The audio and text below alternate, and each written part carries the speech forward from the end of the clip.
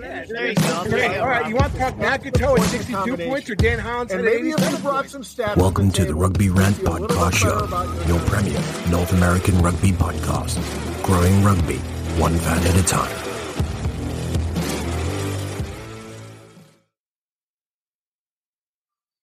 And welcome, Rugby Rant fans. It's the big guy, Scott Ferrara. We're at episode 146, 4 away from that episode 150. Man, we're coming into almost our 5th season. It's crazy. I know, seriously. And you know, there's and a Rick guy right is, here who's yeah, I know, been with Rick, us almost all along that process. seriously. Time. I think between him and Mike Perezzini, we have to go back and count to see who has the most appearances here. But Rick Collins, the Jackal King from the Jackal need to keep track of that. I'm going to have to remember that for next time. Yeah, we're gonna have to get an intern to work for free, definitely. But Rick, thanks for stopping by. We're gonna have a great episode, and you know, obviously, we start off every episode with Around the Pitch. When we pick up the ball, we also pick up a legacy. A legacy that stretches beyond your current team. A legacy built on the backs of those who came before you with hard work. And for those who will come after you, we promise it won't be easy. But we'll be there, supporting you on and off the field.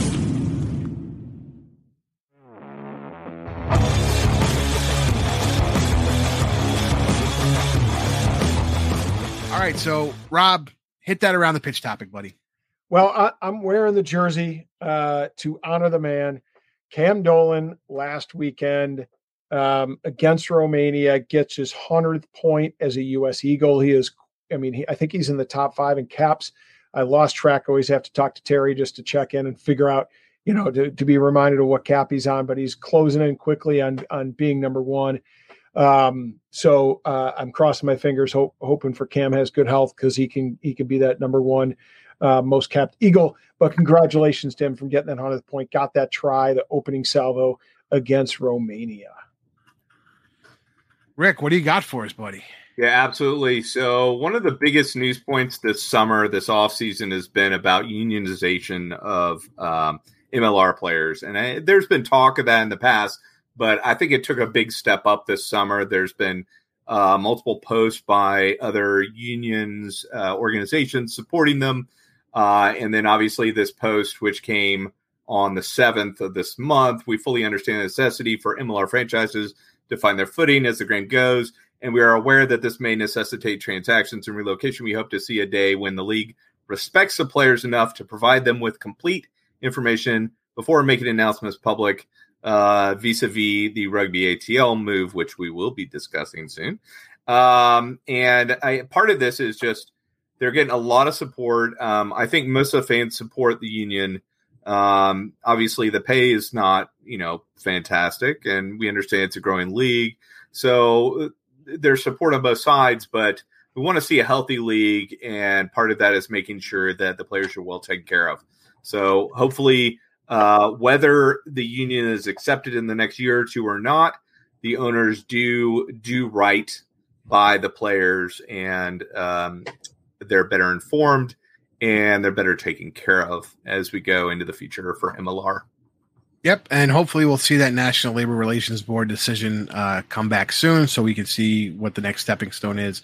Obviously, like Rick said, it's not just about pay. It's about health and safety. It's about travel. It's about, being informed. Yeah, being informed, exactly. Team is going to just pick up and leave the next day, as we've just seen. The players are informed enough in advance that they can make a better decision for themselves and their families. Exactly. So now we're coming to me. My Around the Pitch topic was obviously the PR7s. If you didn't check it out, I had a whole bunch of content going into that weekend. I was pretty much giving you what the half times and the finals were of all those matches and kind of giving my little take on what's going on. I got to interview Elena Olsen and just talk about the rise of PR7s and what the future looks like, and it looks bright. So go check us out. Actually our new handle for Instagram is the Rugby Rant because unfortunately the Rugby Rant pod got stolen, but that's what happens sometimes. So check us out on our new handle on Instagram at the Rugby Rant, and then it's at Rugby Rant pod everywhere else. Check out that interview, check out my stuff. And it was a really good event. Again, they capped off a great season with a good event in DC. The United Championship winners were already kind of picked based upon the fact that the experts men's and women's teams both went to the finals, so they were going to pick up the most points. So they had won that United Championship even prior to the start of DC, just by mathematics. And then we had the women's Looney side winning against my locals, unfortunately, 21-5. But it was good to see Alev Kelter bring her a strong Looney squad over for a win. And then our buddy Patrick Madden captained the Loggerheads to a win over the new team, the Steel Toes. The Steel Toes were hot straight out of Pittsburgh. My buddy Aki Raymond played a hell of a match for the Steel Toes in that final, but couldn't round it out, and got a nice picture with Patrick and gave him a big hug. He's one of I think he was the first draft pick we might have ever interviewed on RPK, Rob, if my memory serves. I think so, yeah. Or he might have been not even a draft pick. I think he was a draft. It was before. We interviewed him prior to the draft, right? So yeah, I think that was the first year of the draft, and he was one of our first interviews. He's a huge friend of the show, and I love the kid. He's such a great kid. He's such a great attitude, and just love seeing. I sent him a message after the win, like congratulations, and he all due respect to what he's accomplished and what he's doing with PR7s and continuing his career. I believe back to back for the Loggerheads men's. Rick, go. The Steel Toes had several past, present, and maybe future Jackals on them. So maybe future. Yeah, there's one player that has a father that I played with here locally that would like to stay local. So nice. Crossing fingers that. When the signing period comes, hopefully we'll see an announcement. That's great. And before we get to our sponsors, we're actually going to give you guys a twofer. We're doing two separate topics. Rick alluded to one of the topics is the move by Rugby ATL, or whatever they're going to be called now. That'll be the first topic. And then the second topic, we're actually going to talk about the men's Eagles win against Romania and preview a little bit of their upcoming match against Portugal. But before that, we're going to get a word from our sponsors. Tighthead Brewing Company is not just Chicago's premier location to watch rugby and enjoy quality ales and lagers. It is also a great place to enjoy local acts performing live music every Thursday and Saturday nights. Additionally, their Wednesday night trivia nights are something not to be missed. Tighthead is located in Mundelein, Illinois, and easily accessible for many Chicagoans, as it is just steps away from the metro. Owner Bruce Durr and the Tighthead staff are dedicated to ensure your microbrew experience is as tight as their beers. Bruce's love for rugby extends beyond the origin of his brewery's name. Tighthead is committed to supporting the rugby community. This includes his support for Lake County RFC and our own Rugby Rant podcast show. Tighthead's tap room is like the familiar rugby clubhouse in which friends and teammates can meet, socialize, and enjoy the wide variety of brews on tap. Regardless of whether your palate enjoys a good IPA or a dark barrel-aged brew, Tighthead can deliver. Hey, Chicago, when you want rugby, Tighthead Brewing Company will satisfy your thirst. Tighthead, it's worth more than a try.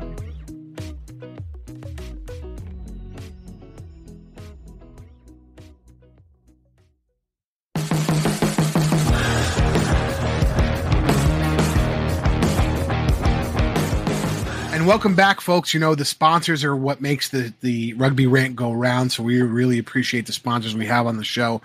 And what we're going to do today is we're going to talk about the move from Rugby ATL. It was announced last week that Rugby ATL ownership had sold the product and that it was moving. There are speculations on where it's moving. There's speculations on ownership. There's a lot of commotion, as Rick spoke about previously in the Around the Pitch segment. Rugby Now, which was the organization that's trying to unionize the MLR players, coming out and voicing their opinion on the matter. There's been a ton of opinions. Between me and Rob, just texting back and forth, and it's something that I honestly cherish, because I can hit Rob with anything I'm thinking of just off the cuff, and he'll bring me back, be like, but what about this, and this? I'll really we'll really kind of dive deep in it, and I really appreciate that back and forth. But actually, we're going to start off with Rick, because he's wearing the old school Rugby ATL gear. So Rick, give us your thoughts about this new ATL move. Yeah, so this is actually a Connor Cook signed jersey that he sent to me. I was lucky enough to play with him briefly with the Dallas Harlequins, and communication with him a little bit over the years. I think it's obviously better to keep a club in the league, even if they've got to move. It happens in every sport. It's disappointing to have a team leave that literally 2 years ago was in the championship game. And I think, had maybe LA not been doing some shady stuff under the table, ATL might have been an actual champion that year. So I think, it's also very difficult knowing the story of the original owner of the team, and that basically his death has led to the death of Rugby ATL. I'm glad that somebody has bought it and that they will be at least reinvigorating it, putting money into it rather than letting the club die. The worst part about this, though, was they dumped a bunch of money into rebranding, which nobody wanted, and I don't think was necessarily, something that they needed to be done. And then everything that followed after that was just an S show in my book. The way that they treated the fan base after announcing it, the way that they spoke to the fan base during the live YouTube or Facebook stream or whatever, which they immediately deleted because they didn't want that shared around, because it was very clear that two of the people on that set didn't want to be on that video, and the other person kept repeating the same things over and over, as if she was a customer service rep for a, Fortune 500 company dealing with some lowly person like myself on the other end of the line. So, it's really disappointing. I'll be very excited to see where they go. I've heard, I'm sure this is a rumor that's widely passed around, that it will be Los Angeles.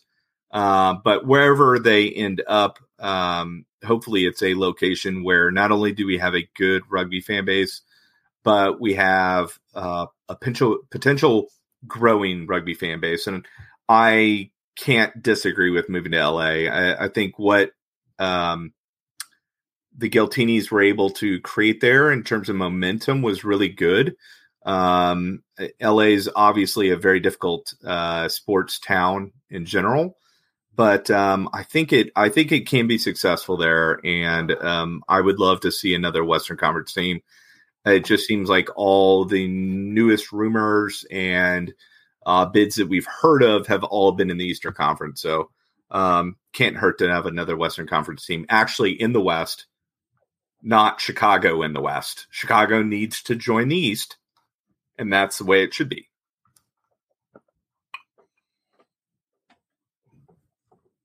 I mean, Nick Benson, are you listening? Because Rick's throwing it down here as far as what he wants to see. I think I think those are good points. I think I'm not sure Nick likes us, but anyway. Yeah, I gotta be honest. It sounds like he's been ducking us. He was supposed to come, and don't get me wrong, he was supposed to come on right after the MLR championship, and like a lot of people, he did have travel issues, and I know he had travel issues. I think Matt McCarthy was stuck in Chicago for like 3 extra days, unfortunately, trying to fly home. I swear to God. Back. Yeah, it's try not to get him back. It was no, like seriously though, like, everybody's been having travel rules, but that particular weekend being after, July 4th and all that, I think really that's stuck crazy. With a lot of people. I hadn't heard that. That's funny though. Yeah, like Matt McCarthy was like stuck for a while. Got back home. He's a bro, so he stuck it out. But Nick Benson, unfortunately, has not recommitted to an interview date. Maybe got to start putting my big guy for commissioner back up there. But no, going on your points, I think, I'm going to kind of get in depth on my own feelings on this after Rob. I don't want to steal any of his thunder, but I think, what you said, you've hit a lot of things on the head that most fans are thinking. Not that I don't think you're not people call me an insider or some shit, but like, you have a voice like we do, voice of the fans. I think you hit a lot of stuff on the head. Yeah. Rumors are rumors until they're, there's some truth to those rumors. We don't really report on them. That's the one thing we do take professionally generally is that portion. So there are definitely people though that when I hear the rumor come from them, I take it at a much higher level of reasonability than and obviously media for us for MLR is very minimal still. So yeah, no, definitely. So I'm not trying to knock you on that one. Just, I say that every time we talk about rumor mill stuff, I like to put out that disclaimer. That disclaimer. But I think you're right. It's again sad for the fans. But Rob, what do you got with this one? Yeah, so I want to put some things into context here. First of all, let me just say that I want to touch upon the struggle that I've had with this from a perception point. And what I mean by that is, and check out the RPK with Brandon Sparks, because I think he has a really interesting take, and it differs a little bit from a lot of what's out there. It echoes some of the MLR brass and some of the people that are insiders of the MLR, of course, because he is a former GM and director of rugby. But I think he really puts a nice optic or spin on it. But it basically, the bottom line is what a lot of people say, which is, in a young league, there's going to be growth. There's going to be a changeover. You're going to see some teams move. You're going to see some teams move away. And I get all that. My struggle is, this isn't the NFL in 1920.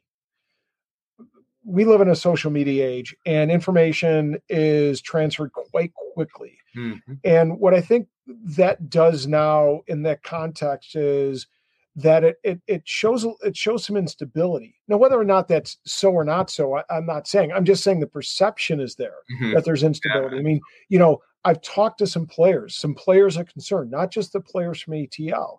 Here we are in the second year in which players are having to figure out where they're supposed to go, where they're going to end up, and if they're going to be, do they need to move their families? What do they need to do? It goes back to the Rugby Now point that Rick touched upon in the Around the Pitch.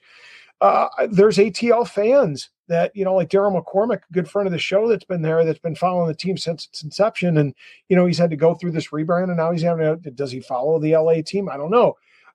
We know that, the Chicago Cardinals went to St. Louis, and then he went to, now Arizona, and people followed them through that iteration. Will a lot of those fans follow this new iteration of ATL, or what's going to be ATL? What about sponsors? What are they saying? What about potential investors of teams that might be coming in or thinking we're jumping in? What are their perceptions? I think those are the things that are just cause me a bit of pause of concern. We're 1 year out of Gillygate. Just, if we didn't have that, we might have a totally different perception of what happened, right? But it's just unfortunately colored by that. Long term, it's a good result. Why?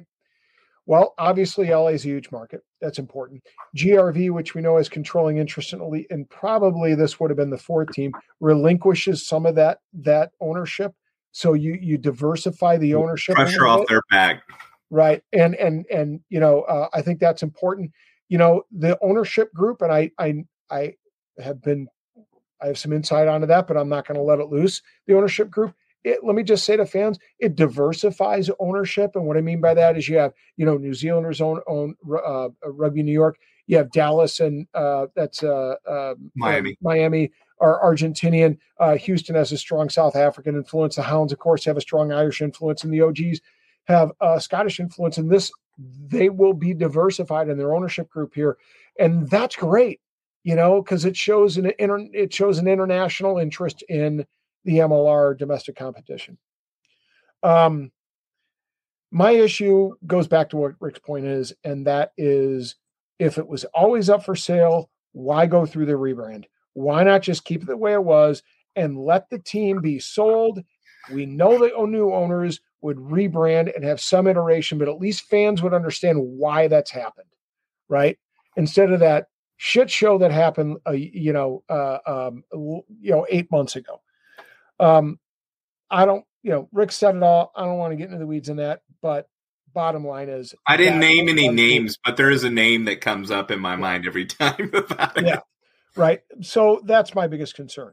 However, if LA rumors are true, and it does mean that the Chicago Hounds go to the East, I'll be able to see the Hounds and NOLA play twice. I'm guaranteed to see NOLA come to Chicago. You might run into your buddy here, Scott, on occasion. Yeah, Rob, Hammer has to come out to me this year. I got the newborn now. I think we're going to make that happen. I heard there's a couch with my name on it. A crib. A crib. Oh, crib. I don't know. Now you're starting to tap into, my fantasies and sorry, did I say that? He's going to share that. But yeah, I think again, these are all valid points, and I'm going to start kind of my own little stream of consciousness here. Rick started off with the rebrand of Rugby ATL and the shit show that was that press conference that they had on Facebook. And I was one of the people there asking pertinent questions that they were dodging. Real questions, not the same old. There was a lot of people there just kind of being trolls. I was asking actual pertinent questions, and I felt like my questions weren't answered, and I believe they were reasonable questions to ask. And you're right. Picture paints 1,000 words. The people who were doing the rebrand, unfortunately, you have to know you're on video, and regardless of what's happening, you should stay all smiles. Rick also talked about the unfortunate passing of Marcus Calloway, and Global Rugby Ventures Group came in and bought ATL out from the Calloway family.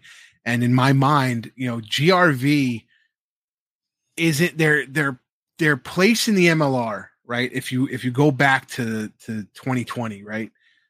They came in, and what they were doing is they were just kind of giving teams capital. So that way, over a long run, one team with one owner can do what they need to do. I'm just going to quote what one of the executives said to our buddy Martin Pangeli in 2020 after the Glendale Raptors withdrew. This is an article from October 2020. GRV, the executive said, "We want to do this in a way that brings capital into the league and scale things behind an owner-operator model. GRV only takes minority positions in teams behind management teams we believe in. It's like every other investment we make as an investor, where we were always on betting on that team. We do not see GRV as management team to run or control those said teams. Instead, we're here to support the individual game plan of each owner we invest alongside in. GRV does not vote in the MLR boardroom." I mean, that's what their game plan was. I think in their mind, there was a void, a power vacuum that needed to be filled to keep ATL afloat. I applaud the executives at GRV of filling that void and actually doing something outside of the realm they wanted to do to keep the franchise alive, right? That's regardless of the rebrand, they stepped in, and I do believe it was their point to try and sell, as fast as they could. I don't think there was a local buyer for whatever reason, Right. So they did the best they could, and then they had to kind of ship it over. It sucks for the fans. I'm going to talk about the fan side now. It's really disheartened about all the Rattle fans that, we've grown to love over the years. It was, regardless of how well they did, it was a premier, exactly. It was a premier franchise in the East Coast. The NOLA ATL clashes where that's where the hate came from, right? It's like the Free Jacks and New York, it's something that you lose, and we don't want to lose that. Unfortunately, I think we kind of had to, if we wanted to keep the teams going and we don't want to end up like the Premiership. I mean, I would take the Premiership in the UK as the best model for professional rugby that we have, in my opinion, with the way they have their deal set up and the way they can transition their players out to play Six Nations and still have enough guys to play quality rugby. All those things, make a point of it's sustainable if you can keep it commercially sustainable. And we're seeing teams over there that can't do it on the commercial side. We know we could do it on the commercial side here. It's that sleeping giant attitude, right? We can get those fans and pluck them. We're at the verge of, we're going to get the fans. They need to figure out how to keep the fans commercially. And honestly, it's easier said than done, apparently, when we're seeing, the Wasps and everybody going away. So it's really tough. But interestingly enough, when I was doing my research about the rebrand, if you go to the Rugby ATL website and you go under ownership, it still states that Marcus Calloway is the owner. I feel, no offense to the Calloway family, because they're pillars of the MLR, and that's, Marcus will always be remembered about the guy who started, one of the owners who started the MLR and lifted it up to where it can go. But if you can't even update that, as an ownership group, like it's those little details that we talk about all the time that make it seem unprofessional. And in my opinion, that's one of those things. You haven't changed it the entire time, and now you sold the franchise.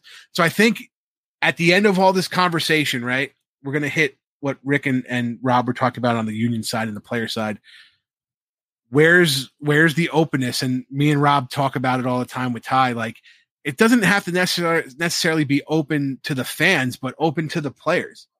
You know, employees. It already leaked on friggin' Reddit before you had the official announcement anyway. So what's the damn difference if it leaked because you told a player and the player said something? In my opinion, because your employees, it's already a leaky ship because your employees are telling people and people are posting on Reddit anonymously because they don't want to do whatever they want to do. In my opinion, I think it's cowardly. If you're going to say it, go out and say it. Show who you are. But I think again, that's the failure on the league to provide openness to the players and the employees and the admins. And they have to find out on social media is, disgusting. And it harkens back to like Dallas in 2021. Let me ask you this, because I just am not familiar with the entire touring side. Are there any ATL guys that were on tour with the Eagles? Give me 1 second. Was Morgan? Thompson? No. Thompson was in. No, I'm talking the prop. Alex, how do you pronounce his last name? Morgan? Morgan? No, didn't he hung him up. He hung him up. No, he hung him up. I was just looking at the list. I didn't see any. Okay. I didn't see any. That was my concern is, that last year, of course, I'm familiar with Bryce Campbell and, a couple other guys, Michael Duvall and a couple of other guys that were playing in Austin and a few guys in LA that, all of a sudden they're on tour with the Eagles or in South Africa and they get a call. Hey, you're no longer, on a team in Austin anymore, and the wife's going, what the hell are we going to do? Yeah. That's my concern. Fortunately, it doesn't sound like it happened in this case, but that's my concern, moving forward. Rob, it's funny. The guy who used to be the head coach and helped start Rugby ATL happens to be the USA head coach. And maybe that should have been the first thing that we noticed was he did not pick anybody from Rugby ATL to be on the USA national team squad for this fall. I don't think there was anybody in camp from Rugby ATL. That should have been our first. So either first note. Jason, Dan, Momsen, Mon, those guys come to mind. Heaton's Canadian, so Wheeler, no Wheeler. I mean, Wheeler's probably pretty edge case. Harley anyway. Wheeler, he's in NOLA. Yeah, he was down NOLA. Oh, I thought he was in. Well, he was originally 2 years ago. And then he was going to go to Chula Vista. And then I'm trying to think. Will Leonard's not USA eligible to next year, so I know that when ATL came to town to New York, he was here. Got it. But he was looking at New York guys in that particular one. He gave me a list of New York guys at the time. He likes to watch players in their home venues because he really feels that the travel in the MLR kind Duncan of Van Schalk. Oh yeah. Van Schalkwyk, But I didn't see him. He didn't make the traveling side. No, I don't think so. But yeah, so I think you're right. We didn't have that situation where some of these players that are going on the tour were notified that, hey, your team's not there. But you see guys like Mon was talking about, like Harley Davidson was the player I was thinking of. I apologize. Right. The other Harley.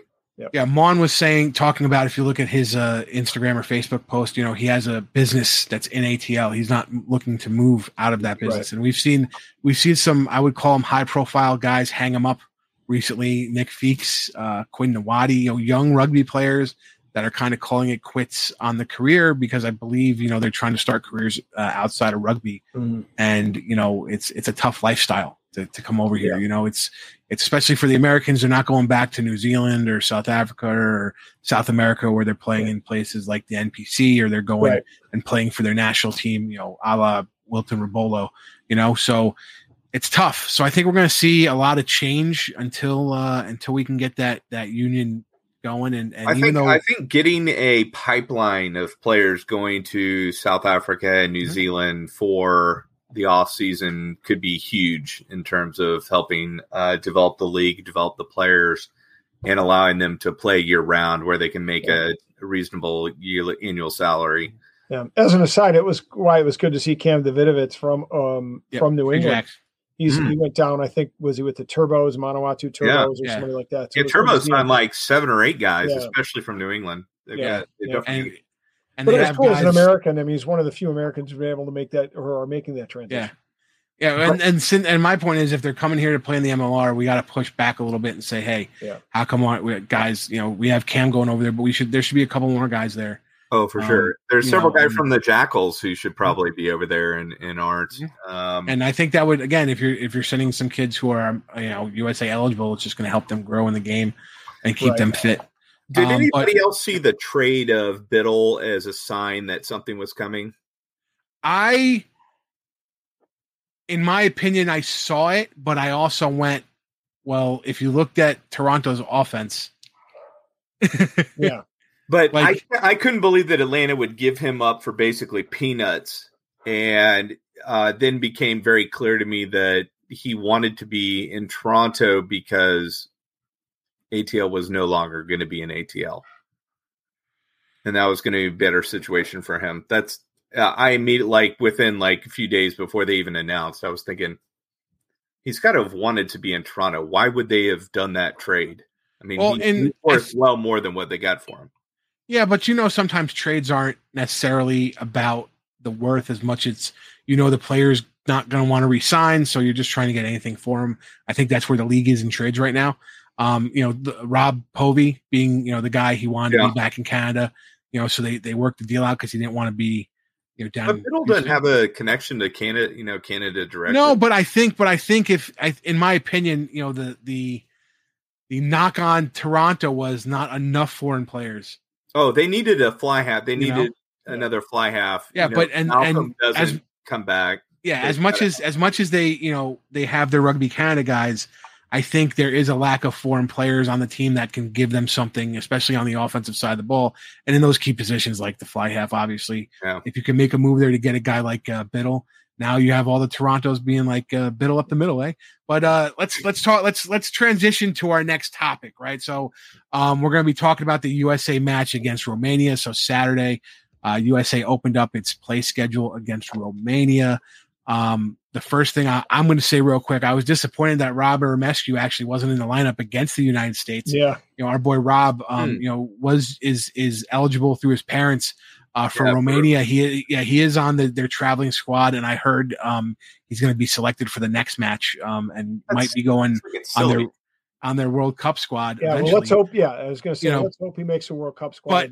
But I just thought, in my opinion, I would feel like I'm always about, and I'm going to give this to Rob to talk about, but just this particular fact, I'm always about the juice. You hear me talk about the MLR. This team has juice, and I feel Rob would have played very well against the United States. Not saying that Romania would have won, but I think the individual play by him would have been great because you do have some juice when you're here in the United States. You go to Penn State, you play at Rooney, you play at ATL.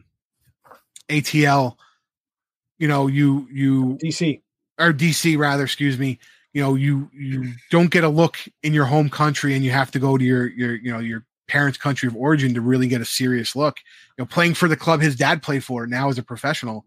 So in my opinion, there was some juice there that I think they could have pulled out in a good coaching move, but that's besides the point. So I'm going to hand it over to Rob to talk about, the Romanian match, what you thought about it, and then give us something about the upcoming match against Portugal. Oh boy, a lot to pack on there. First of all, let me just talk about roster. I really liked what I saw out of Scott Lawrence's first outing as head coach. He blooded 9 new caps. What I thought was interesting about that, though, is to put it in some context. 5 are under the age of 30, but only 3 of the 9 will be under the age of 30 by 2027. Mm-hmm. So you got to think about, yes, he's trying to develop a team for the next World Cup cycle.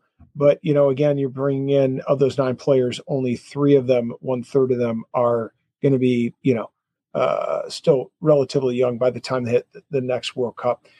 But I like the fact that he's bringing them in. I think there's a clear intent to try to develop a good leadership process, connect that leadership process with, leadership of old. I know that Dan Lyle and some other Dan Hodges or Dave Hodges, excuse me, and some other, captains have come in and worked with the team, and he's really trying to build a history and connect that history with a new culture.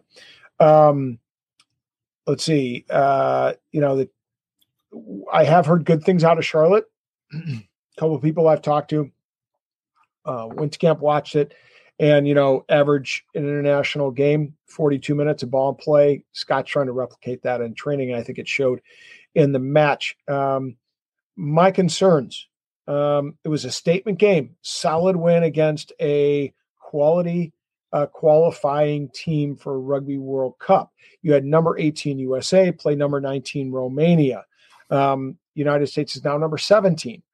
The interesting thing here is that in spite of a really good statement win against one of those teams you need to beat that's really close in the rankings, we played a good 50 to 55 minutes, and then we started to fall into our old habits that have happened under Gary Gold and prior to that, where we just can't close out a team. I mean, we needed a step on the throat. Do I think Scott Lawrence will rectify this in the Portugal game? I do, and I think we need to, because this team against Portugal is ranked 16. They're one ahead of us, and they're also a qualifying team, as is Georgia in 2 weeks' time, which will be on the 19th of August. They're number 11. So these two next games for me are something I'm going to pay real close attention to, because I think that will tell us the direction where Scott's going to take this team over the course of the next 4 years. But let me just say this in closing. Scott Lawrence, I've said it before, I'll say it again, I'll echo it from the mountaintops. He is the guy to lead this team forward in 2027, potentially beyond. He will put this team in the best position to win, and I think they're going to perform under his leadership and tutelage the best they've ever performed. He just is going to need to be given the time and the resources to do so. Listen, I always trust Rob's assessment, and he's a Scott Lawrence stan. Obviously, he simps for Scott Lawrence, which is okay. It's good to see an old man still have urges like that. So no, but I like your assessment. I'll talk about it after Rick. Rick, what do you got? Scott Lawrence should have been the coach 10 years ago, and I think it was more of a whether he wanted to deal with USA Rugby at that time. I think the change in leadership in USA Rugby has increased his interest in being interested in coaching the national team. And then I think with Callaway's death, that kind of gave him the opening. That really was like knowing that he was going to leave was a big piece of what's happened with the downfall of ATL. But on a positive note, that, in my opinion, has led to us maybe having the best next 10 years of USA national team rugby development. He's a guy that can obviously take young guys, develop an entire program, and put together a winning team. As we've seen with what Life has done over the last 15, 20 years, and what they built Life into Rugby ATL and the success that they had with him as head coach and director of rugby. Having said that, I was very disappointed with the last, I would say, people said the last 20 minutes. I think it was more than that. The scrum started to fall apart in about the 55th, 56th minute. I hate to say that, but that was when Jake Turnbull came in for Escaro. I think Escaro held up pretty well. And then when Turnbull came in, the scrum just started to disintegrate. I don't know about the young kid who we've literally never seen before, Young Yen. Yeah, Tajaki Young Yen. Yep. We got to see like 2 minutes of him. No idea. He looked like he could get around the park, which is good. But really, it told us nothing about whether he can play or not. I would like to see him start against Portugal. I think the combination of Escaro and him, maybe in the front row with either Joe or Dylan Fawcett. And I would say you might put Fawcett on the bench for this one and start Joe. I don't know what his plan is, but I think we can bully Portugal up front. And I'd like to see them do that. And they should do that. They did that to Romania early, and they should continue to do that. I think Georgia is going to be the real test of our scrum and whether we're, World Rugby worthy or not. And I think we still have a lot of development to do in the, I would say, young high school, older middle school age kids to get to that point when 2031, we've got a scrum that can really push for, getting to a quarterfinal in World Rugby, in the Rugby World Cup, excuse me. I think second row, I think it was funny. We talked as Jackals fans about Gola not being a lock. He was a flanker, an 8-man coming out of college, and we thought he's a number 6. That's where he should be playing. And, of course, Lawrence puts him at 6. And so we're like, we're going to get to see the best of Gola. And I thought he was really, really good. He can absolutely play second row. But I think if you want to have a legitimate scrum that's going to be world-class, I'm not sure he fits into that. But you've got to find space for him because he's a phenomenal, phenomenal young player. And I thought he showed up. He wasn't the best player on the field, but you didn't go, oh my God, there's a hole, at 6 for a 23-year-old. I thought he was phenomenal. I actually thought the back row was much better than I expected, especially with Luke White. And no hate at the Luke White stands. There might be one here, but I just don't think he is your traditional number 8. But I thought he did quite well. And I would love to see probably one of the younger guys get a run at a Tuovo, or maybe even Colin Gross at 8. So I think we got to see a kind of a mix mash, and the fact that after 55 minutes we were absolutely dominating this match and should have won by a lot more. In my opinion, they could have run Romania out of the building. I think had they had the desire to do so at that point, I think kind of they felt at that point, we've done what we needed to do to get a win. We still got 2 more matches. That's fine. Portugal's going to be a little bit more of a challenge, and then Georgia's going to be a lot more of a challenge. I'm really excited to see how we match up against Georgia. That's going to be the test of whether we are a legitimate side to push for 27, and then, to see what Scott Lawrence can put together for 31, which is really, obviously 31 with the World Cup being here in the United States. That's going to be the big one.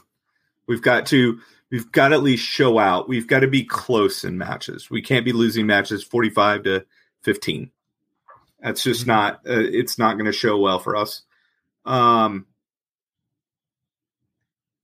thought the backs were fine. I still think it's a little bit vanilla. There were several plays that showed what we can do when we're not vanilla, and I'd like to see more of that.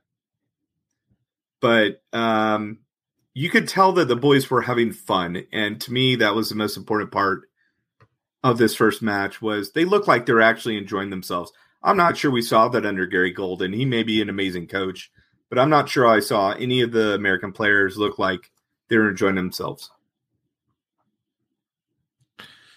Listen, if you're not having fun out there, what the hell are you doing? You know what I mean? We're not getting paid. They're not getting paid to pretend to have fun out there. Exactly. I do think as far as the lineup goes, I think it was a solid lineup.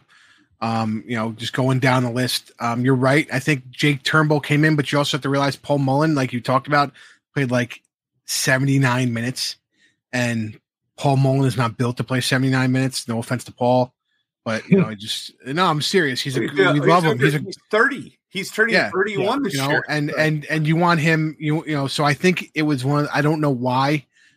In my opinion, I felt like maybe this is the match you bring Caleb Geiger in, because you have to realize Caleb Geiger has just started doing the tight head duties over at New York. And then he could also play hooker.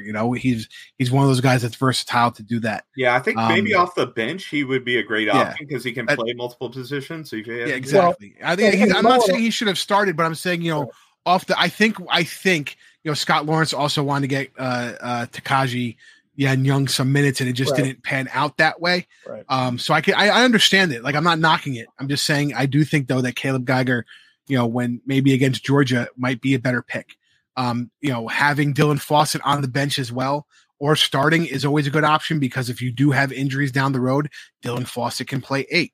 You know what I mean? So if you have to move guys interior from the outside and move your 8-man to the exterior, Dylan Fawcett could then move back and you could put Caleb Geiger or you could put Joe back in, because Joe could play 80 minutes. So again, not knocking selections. I'm just talking about what we have that you might not have seen against this a good Romanian team. And I think I'm going to say it. Scott Lawrence has that style of play that New York tries to do, where they're up front. They want to be as solid as they can. They want to make their rolling mauls into tries. Right. That's just kind of their bread and butter. He's getting back to that. And while I feel like you're right, the back line was a little vanilla. I think their point on this one was let's fix what we were supposed to be doing right before, right? Mm-hmm. So we know we can figure out the back line later. We could do basic stuff on the back line, but let's get our set piece right. Let's get our scrum right. Let's get our lineouts right. Let's get our rolling mauls right. And if you see by the fact that Cam Dolan scoring the first one, who was the next one? McCarthy Dyer penalty try, which was going to be a rolling maul, and then the Patty Ryan the third, I'm going to call him. Coming in, getting his first cap, scoring on the outside there as a loose forward, shows you that you have really 3 forward tries right in this match. Yeah. I do agree the play on the back line was vanilla, but again, I think that was game planning. I think they didn't want to do too much. They wanted to kind of get rolling, and I think you're going to see a little more against Portugal. They have to do more against Portugal because the Portuguese back line will eat them up if they're vanilla. I think the most interesting play was actually when they took out Luke Carty and put in Chris Mattina with the last 4 minutes at 10, because Chris Mattina to me really is a 15. And to be honest, Mitch Wilson is a great player, but he didn't have to do much this match. So maybe you take him out at 60 minutes and give Mattina 20 at 15. You don't need to burn guys out. Like Mitch Wilson's going to be your fullback starter, right? But don't really, you don't need to burn them out early on. In my opinion, I think those are just the little technical things that the coaching staff will get right eventually. You want to gauge where guys are at. Are we not going to see McGinty until Georgia? Probably. That's what my guess would be. I think they're holding it. Yeah, I would say they're holding him. And that's why you saw Mattina jump in at 10 rather than 15. Yeah. And Mattina can play 10. He can play 10, but I think he's a 15. He's a he's a 15. He likes 15. He likes to be able to see. Are 10 and 15 the biggest concerns right now? Because none of those guys are young. None of them. No, they're not. One but of them's under 25. But Carty's a young guy, and he's Carty's 25.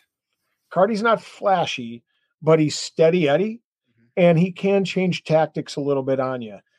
He's not a super big threat to make a break. He will try to poke a hole or find a soft shoulder, but he'll control the game, and I like to see him get more minutes at 10. And I think you're going to see. Maybe next year or the year after, Scott Lawrence is going to start looking at guys like Connor McManus. Connor McManus is a great 10. Connor McManus is USA eligible. Okay. He was born in Manhattan. He is, I think, 23, 24. The eligibility thing I feel like is killing us though. The change to 5 years. Well, but he doesn't. He was born here. You know what I mean? And when you look at I'll go back to New York again, because if you look at guys like Cam Dolan, Greg Peterson, Nate Brakely, obviously not Sam Gala, but even Patty Ryan's kind of a little bit older, but you have a guy at New York in Joe Basser, who is, lived in Australia, but was was born in Manhattan. He's USA eligible. Yeah. The 5 years doesn't matter. Yeah. For those two guys, the 5 years doesn't matter. And they're young enough when we're coming into that cycle at 2031.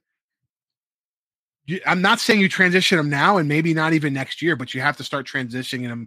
And my point is, look at what the French did. The French 4 years ago said, fuck the Six Nations tournament. And they bled every young French player they had and got their ass kicked. And then the next year they were fucking winning and beating everybody because they had young, bright, fast players. And that's what we need to do. And that's not to knock on Cam Dolan and the guys who've done it before. There needs to be a transition. You can't just transition completely out of it. I asked Cam. He said he's done. Oh yeah. I know. There's not. I love Cam. He's World Cup wise. Yes. Yeah. But my point is, you don't just throw him on the trash heap either, because a lot of guys can learn how to travel with the team and do this and do that, and all that stuff that you can learn from veterans. So I think you're going to see more not this cycle, but post Rugby World Cup cycle, you're going to see a lot more transition to young guys. Here's the thing. I think you need guys like Cam Dolan. I don't know how old Butch is. I'm sure the big guy knows. Probably has his birth certificate on file in his office. But those two guys were absolute rocks in one of the phases of the set piece that you need right in the line out. Right, you need a guy like Cam who can direct that line out, and then provide some toolage for somebody else to kind of pass that baton like over. Gola. Yeah, and Butch was money with his throws. I mean, absolute friggin' money, right? And that's what you need to own the set piece. So, you're going to carry, I think you're going to see Scott carry those guys forward a little bit just to be able to provide that transition and toolage for young guys that they want to see come in that are going to be the foundation for. Well, that's a guy. Caleb Geiger and Sam Gola are the two guys in this squad, I think, and Luke Carty, the three guys in this squad that are really.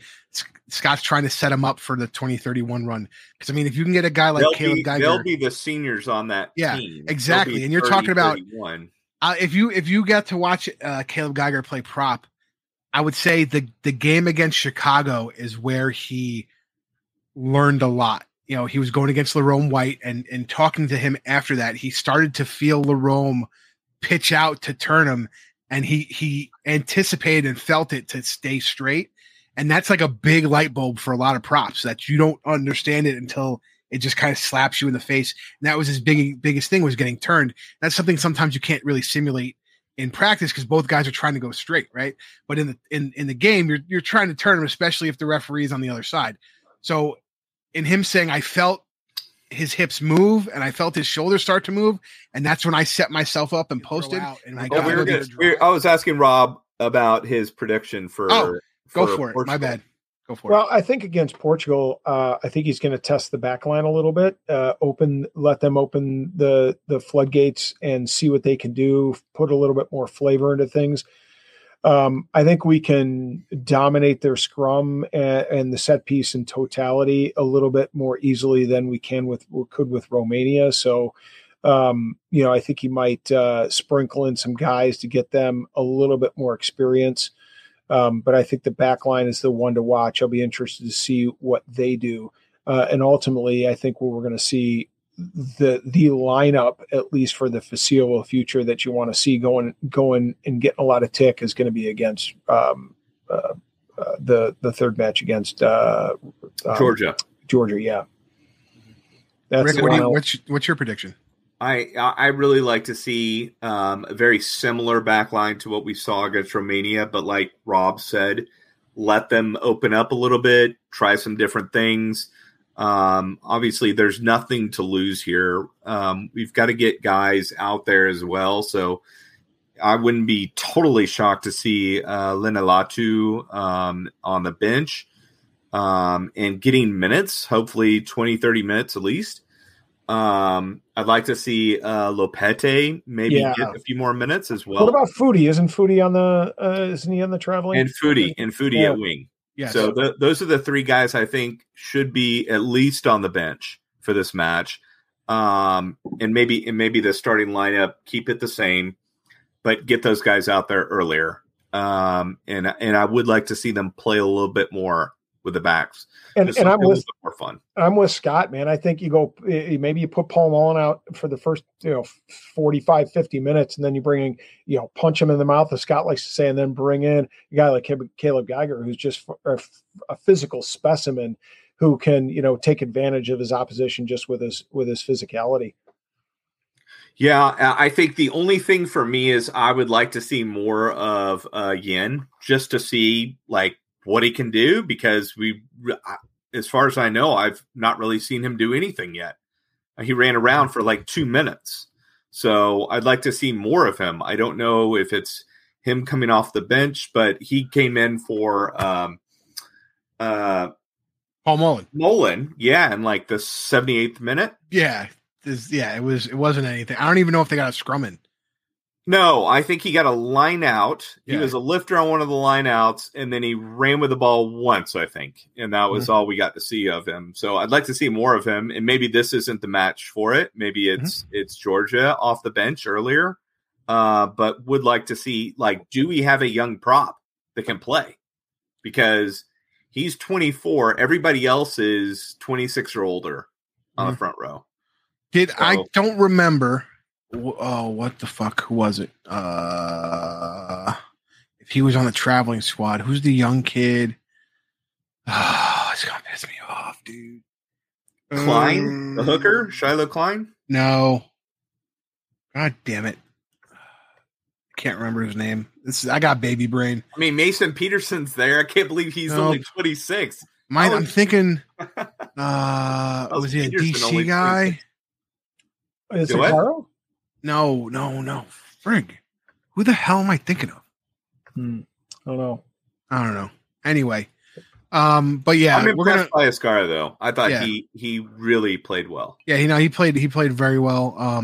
But yeah, I think going into Portugal, I think you maybe have a little bit of a younger pack and an older, stick with an older back line, but make the back line work. I mean, don't get me wrong. Do what you're going to do in the set piece, but make the back line work. Make sure your guys, especially if you're going to have younger forwards out there, make sure you're getting out to your pods, because those guys can make some breaks. That's another part of of what I always see with a lot of our USA Rugby guys, especially those outside the flankers and the 8-mans. They get out to those pods, and you have guys like Hanko Hermesites who get out to that pod, get that ball, and go. And that's just kind of what we do, and I think we need to get back to that, especially with guys like Sam Gala and Paddy Ryan and Luke White, and Tuava'o and all that. We need to see Colin Gross in this next match. I think that's another one. That's an interesting one.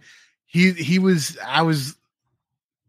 think you want him in there. You want to blood him early to get for sure what you need to get. He's going to get murdered by Georgia.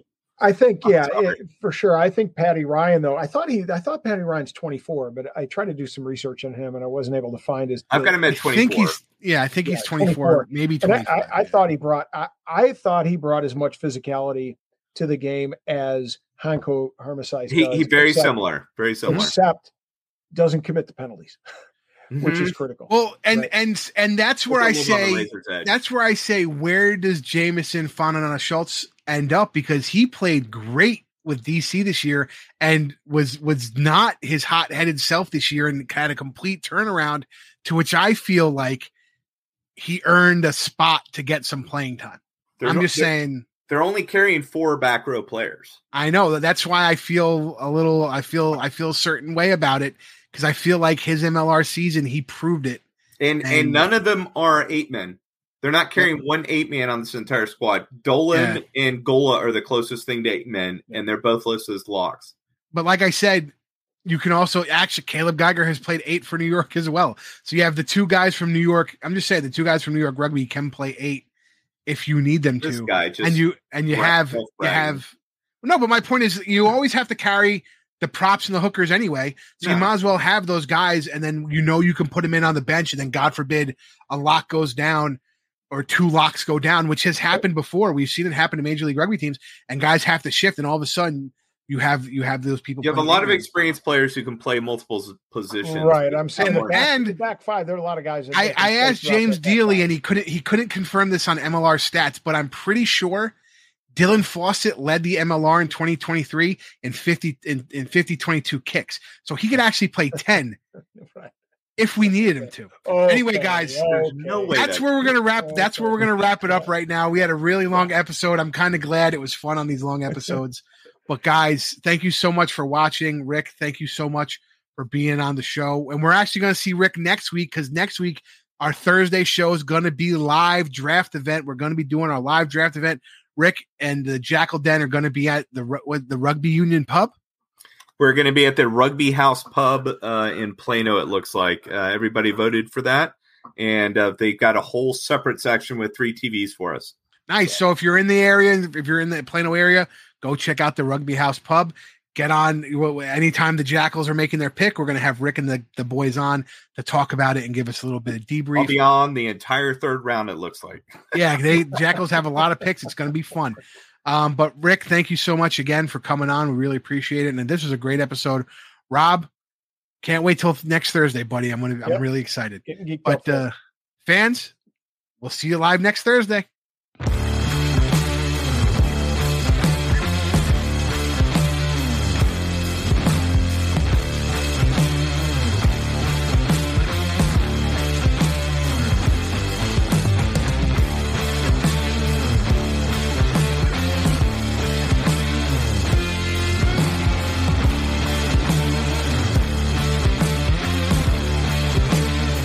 Millions of people have lost weight with personalized plans from Noom. Like Evan, who can't stand salads and still lost 50 pounds. Salads generally for most people are the easy button, right? For me, that wasn't an option. I never really was a salad guy. That's just not who I am. But Noom worked for me. Get your personalized plan today at Noom.com. Real Noom user compensated to provide their story. In 4 weeks, the typical Noom user can expect to lose 1 to 2 pounds per week. Individual results may vary.